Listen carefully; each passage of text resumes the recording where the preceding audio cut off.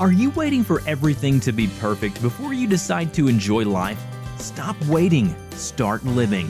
Welcome to Life in 22 Minutes with Scott and Becky McIntosh, where you will hear inspiring stories from imperfect people living life with courage, humor, and a whole lot of love, despite challenging circumstances, to bring hope to your heart and a smile to your face in only 22 minutes.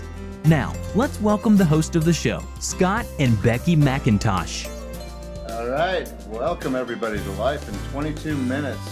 I am your co-host, Scott McIntosh, along with my beautiful wife, Becky. Hi, everybody. Today's a little bit different. We're not at home sitting around our dining room table interviewing our guest. Today, we are in Salt Lake City, and we just finished speaking at the American Free Enterprise Success Summit for graduating seniors. And we asked one of the other speakers if he would stay after the seminar and share his story. So, Scott sitting next to me, really excited to introduce our special guest. This is going to be great. We have a special guest. His name is Russell Gaede. So he goes by Dr. Russ. His last name is spelled Gaede, so it does kind of throw a few people off. That's why you go with Dr. Russ. That's a lot easier. Makes it a lot easier. Yes. So Dr. Russ went from high school dropout to becoming a college professor and a doctorate in psychology. As a kid, he was left with leg braces and had a difficult time running. Since he has become a cyclist and a long-distance runner who has biked and ran thousands of miles. Having struggled with severe speech impediments and diagnosed Tourette syndrome, Dr. Russ now makes his living as a speaker. So you've gone from Tourette syndrome with a severe speech impediment to a speaker. That's awesome. He's a consultant and a counselor. Dr. Russ is a successful entrepreneur, having built a $1 million business as a therapist. He's the author of multiple books. He has been featured on various TV, radio programs, and broke the world record hosting the world's longest uninterrupted live webcast. In his speeches, Dr. Russ shares hilarious and inspiring stories that teach principles he has used in his life to overcome adversity. So, speaking on adversity, we welcome Dr. Russ. Thank you. Good to be here. Well, we've been looking forward to having you come and be on our podcast. We've known you through the great organization of the National Speakers Association. Yeah, it's a joy to get to know people and then get to know them better when they come here, because I'm going to learn a lot today. Let's go back way back. You were a dropout in high school. Well, at the end of my 11th grade year, I needed to fit all the classes in. All the required classes. I needed about 4 more years of high school. I spent a lot of time on the beach instead of in the classroom. So I left high school and went to adult education, finished up there within a few months. Wow. So you just said, the heck with high school. I can't do 4 years in 1 year. That's right. High school didn't really fit my personality and just had a difficult time focusing and staying present. But somehow I turned that around and have multiple degrees now. And my wife keeps laughing because I keep finding courses I want to take. So you like to learn. Continuing your education is important. I love to learn. And what I tell high schoolers now is college is different than high school. And advanced degrees is even more fun than bachelor's degree. Because then you're really focused on what you love. And right. What are your degrees in? I have an associate degree in administration of justice, a bachelor's in psychology, a master's in mental health counseling, a postmaster's certificate in marriage and family therapy, a doctorate in clinical psychology, and a postdoctorate certificate in conflict resolution. Wow, so once you got going in school, there was no stopping you. But they all focus in on the same area of my love, which is conquering adversity, creating a synergy that we can help move our lives forward. Walk us through your principles that you share there. Well, with synergy, I look at 3 main components to creating that synergy and living a positive life, which are mindset, relationship, and forgiveness.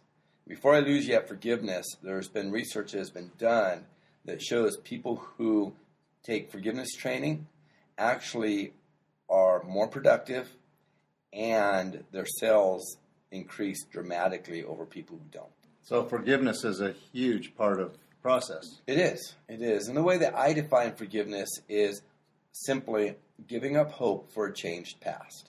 Because if you think about forgiveness, when we're not forgiving, we're wishing things were different. We're wishing that that person wouldn't have done that, or you would have done this, or what have you. Just making movement and giving up hope for a changed past, realizing that the past is the past, we can't change it, and to forgive, I look at three things. First, accept that it happened. Once we accept that it happened, then we can start identifying the components of what we need to forgive, and then simply make movement. Now notice I didn't say move on or move past, because I don't believe in forgive and forget, because we're human. That experience is still ingrained in our mind, in our brain, and a lot of times it doesn't make sense to just forget, because then we put ourselves back in the same position to get trampled on. But if we can just make some movement, because a lot of times we're so stuck, we can make movement, we start making changes. And so those are really the three, the mindset, the relationship, and the forgiveness, are the three main components I speak about. I think that is such a big principle. In the Christian world, we're asked to forgive everyone. So I think that's a big principle in any walk of life. But the story that always comes back to me is when I was just a young boy. I was 10 or 12 years old, probably 12 years old. And I just remember a lady standing up in church and telling people that she couldn't move on with her situation, and her son had just been murdered. Wow.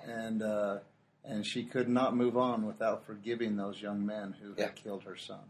And that's impactful. If it stayed with me since I was 12, and I'm 105 now. So. You look great. And she brings up a good point of she can't move on. Right. You know, I think of it as a party. If I'm at a party, I'm having a great time. And then that person, we all know who that person is, walks in. Well, my spirits go down. They're over in the other corner from me because I'm over here pouting, right? They're over there having a good time. So my lack of forgiveness doesn't impact them hardly at all. Right. So it's more about me. And when I talk about forgiveness, I'm not just talking about I forgive you for what you did, but a lot of times life experiences are not, life doesn't present itself the way that we had envisioned. And so when life doesn't happen the way we want it to, we've got to make some changes. And a lot of times it's forgiving either the other person for not living the way that I think they should, or forgiving myself for having that unrealistic expectation. I absolutely agree. Forgiveness is such an important component in finding peace and joy. Our friend and mentor Kevin Hall often says, to forgive is to live. To forgive is to set a prisoner free and to realize that that prisoner is me. Absolutely, because forgiveness is a gift we give ourselves. So before I forget, I want to touch on this. It was mentioned in your bio, Tourette's. Tell me a little bit about that. Well, with Tourette syndrome, it is a neurological disorder causing motor and verbal tics. Probably the most prominent thing people think of when they think of Tourette's is swearing. But really, only about 10% of those that have Tourette's actually do swear, but it's a great excuse sometimes. It's an awesome excuse. No, I don't. Yeah. That's not part of my verbal tic, and I don't use that excuse. However, it has crossed my mind once or twice, especially with some bosses. So it has to do with 10% of all people who have Tourette usually swear, or how you were raised. There you go. I wasn't raised either way. What about Bob? I mean, I remember seeing that in that movie, and they just make it so funny. And that's one of my favorites. I do have to admit, I love that movie. However, that's fictional at best. Yeah. Because there's a lot of people that do live with it. However, what's different about me is very few people with Tourette's actually get up in front of groups of people and say, hey, watch me tick as I talk to you about other principles. But, you know, it's just something that one of the adversities that I've had to overcome is living with Tourette's. Great story, though, that really changed my life. I was at the University of Utah, and I started working with a couple professors to help me understand and come to grips with having Tourette. Now, at the same time, I was working at the Boys and Girls Club, 11, 12-year-old youth, who are so forgiving and kind and loving, right? Right. Yes. Yeah. Well, these professors said, what you need to do is go and sit all the boys and girls down and tell them about your Tourette's. And I was beyond just no. it was not going to happen. Well, they convinced me. I said, okay, we've got one chance. So I went and sat down with them, explained about Tourette's, and said, okay, this is now a non-issue. We never have to speak about this again. Yeah, that worked oh so well. Yeah, of course they're going to walk away from that and not want to talk about it. Yes. The next day, I was in the game room, and off to my right-hand side, I had two boys that I would describe them as my thorn, the ones that got in trouble the most. I had two girls that were not part of my group, but they were standing more in front of me. And I did a facial tic. The two girls started teasing me. And before I could say anything, these two boys stepped up, looked them straight in the eye, and say, knock it off. We talked about this yesterday. I was like, wow, what just happened? And so from that point forward, I thought, wow, if they can help me, or if they can help me, maybe I can start helping myself and accept my life. To this day, I think about them. They have no idea what they did. And that's where relationships come in. We can be a powerful force in the lives of others and not even know it. There's a Chinese proverb that says, a red thread connects those who are destined to meet, no matter time, place, or circumstance. It may twist and tangle, but will never break. I challenge people to think about their daily life. Who are they destined to meet today? Who are they destined to make a difference in their life today? And who's destined to make a difference in their life? Because it goes both ways. That was a pivotal moment in your life, and you've paid it forward. You made a difference in your own life, and then now you go out and you're teaching these principles and helping others. You're paying it forward and changing lives. I enjoy it. It's something that's fun, and I love to see the change in people's life. Okay, we're going to go back to elementary school. All right, Not even in high school when you were a beach bum. We're going to go before that.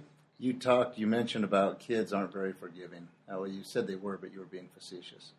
We've got a kid in braces, leg braces, and a kid who has facial tics and speech impediments. How was that? It was difficult. My leg braces I wore at night, so no one really even saw that, but I did walk more pigeon-toed and had a difficult time running. It was difficult. I went to a private school, and I didn't quite fit in with them. I was of a different religion than the school was, and so a lot of times I was on the outside. And in the neighborhood, because I didn't go to the neighborhood school, I was a little bit on the outside there. I don't use this term lightly, but I was bullied. I was sitting on a stage once, and somebody came up, my own age, lifted my legs up, and pulled me off the stage right onto my back. So I had a lot of that going on. And so when I got into high school, I think I was defeated a lot and just went off and did my own thing. So when you were talking about going to the beach and all that, a lot of that was just lone time. That was spent with yourself. It wasn't like you had this huge network of friends, or did you get one? I had a small network of friends, probably not the best friends. Okay, I know, not the best friends. But I was always around 2 or 3 people that would go to the beach with me. But they were kind of in the same space I was. I've noticed in life that when people are bullied and when they're made fun of, and whether it be for anything, physical, healthy issues or whatever, it seems like there's always a group of people that will accept them. And it doesn't seem like that's always the best group of people that they should be with. It's not always the best group. Yeah, it just seems like that goes that way so many times. And so what message would you send to the listeners who are trying to make a difference, to make a difference to people that they aren't comfortable around? Somebody has a facial tic or a speech impediment.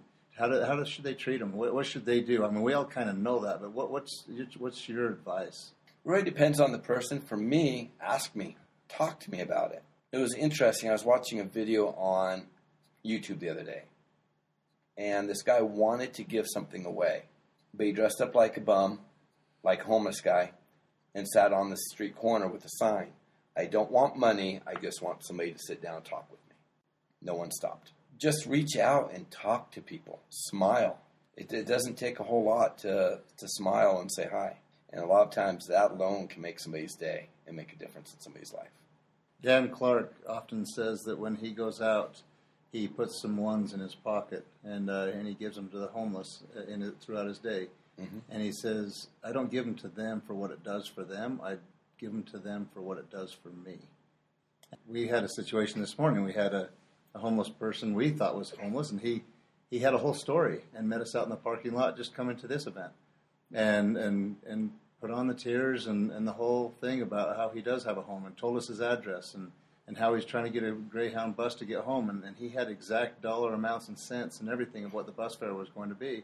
And if we could just help him with that, you know, and I didn't worry about it. I didn't put it on me anymore. It was like, you know, I don't know if he's being honest or not, but it's beyond that. It wasn't up to me anymore. If he wasn't, then so be it. And if he was, then so be it also.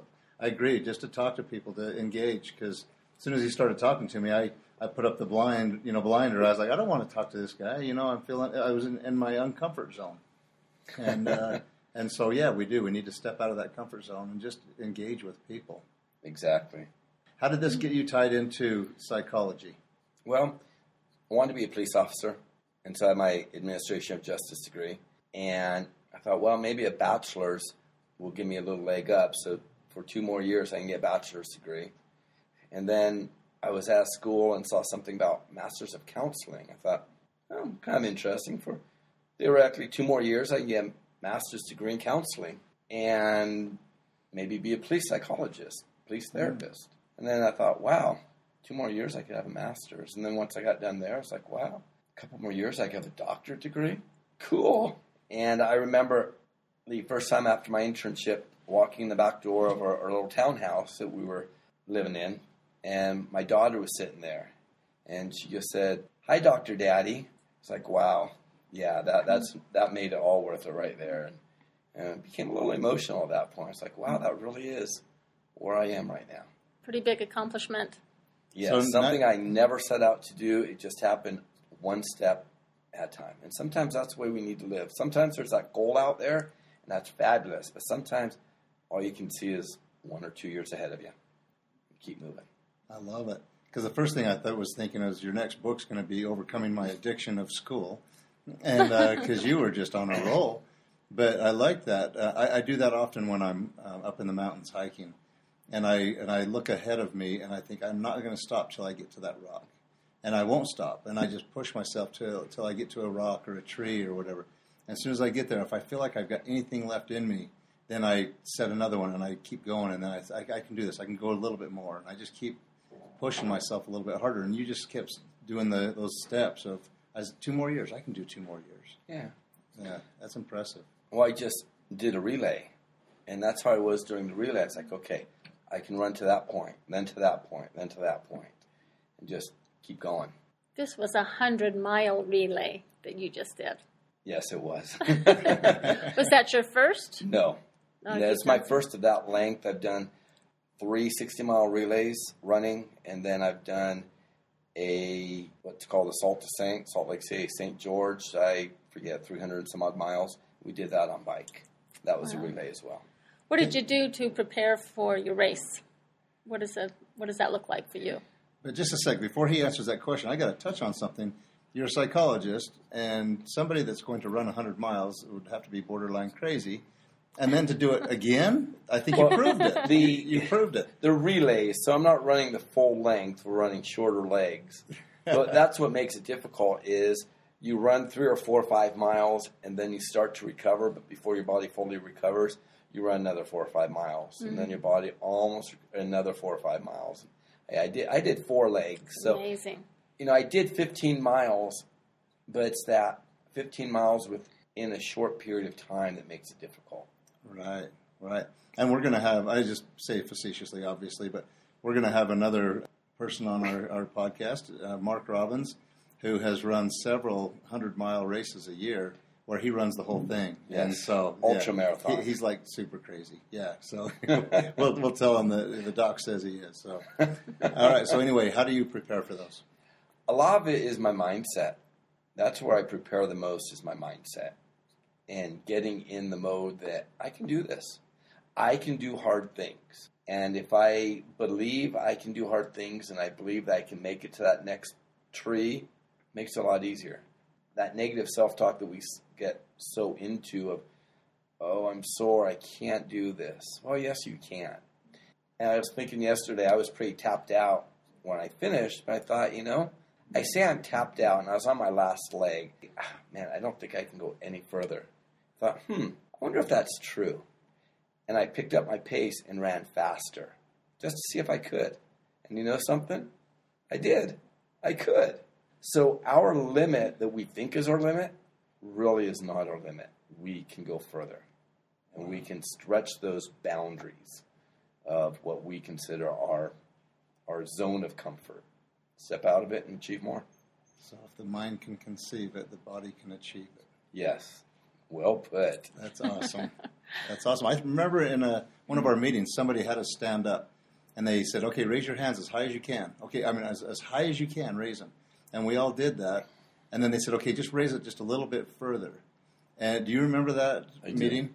And there were some that raised it a little bit further because they hadn't really, they'd already been told to go as high as they could. And they did go a little bit higher. And there was others that looked at them like they were crazy. Like, what do you mean go a little higher? You've already told me to go as high as I can, and I really have, you know. And so it's funny how that all works, the mind versus the body, and do we really give our 100%? Yeah, it's incredible. Our minds are magnificent and do wonderful things when we make sure they do. All right, Dr. Russ, you have so much wisdom in you. Leave us with a parting message. I was asked a question the other day, if I could have a superpower, what power would that be? And my first thought went to forgiveness, the power of forgiveness. That, to me, is a basis of so much because it's about us. If we can control us, which is the only thing we have control over, we can control the world. I love that. That's a question we should ask each one of our guests. As you said that, I thought, wow, what a great question. Thank you. What superpower. That is awesome. Okay, well, thank you. Thank you, everybody, for being here with us today. Thank you, Dr. Russ, for your words of wisdom.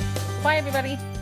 Thanks for listening to Life in 22 Minutes. If you liked what you heard, tell your friends about us, and please subscribe to us on iTunes and leave a review. Your review will help us to broaden our audience. Until next time, don't wait for things to be perfect. Get out there and live life with courage, humor, and a whole lot of love.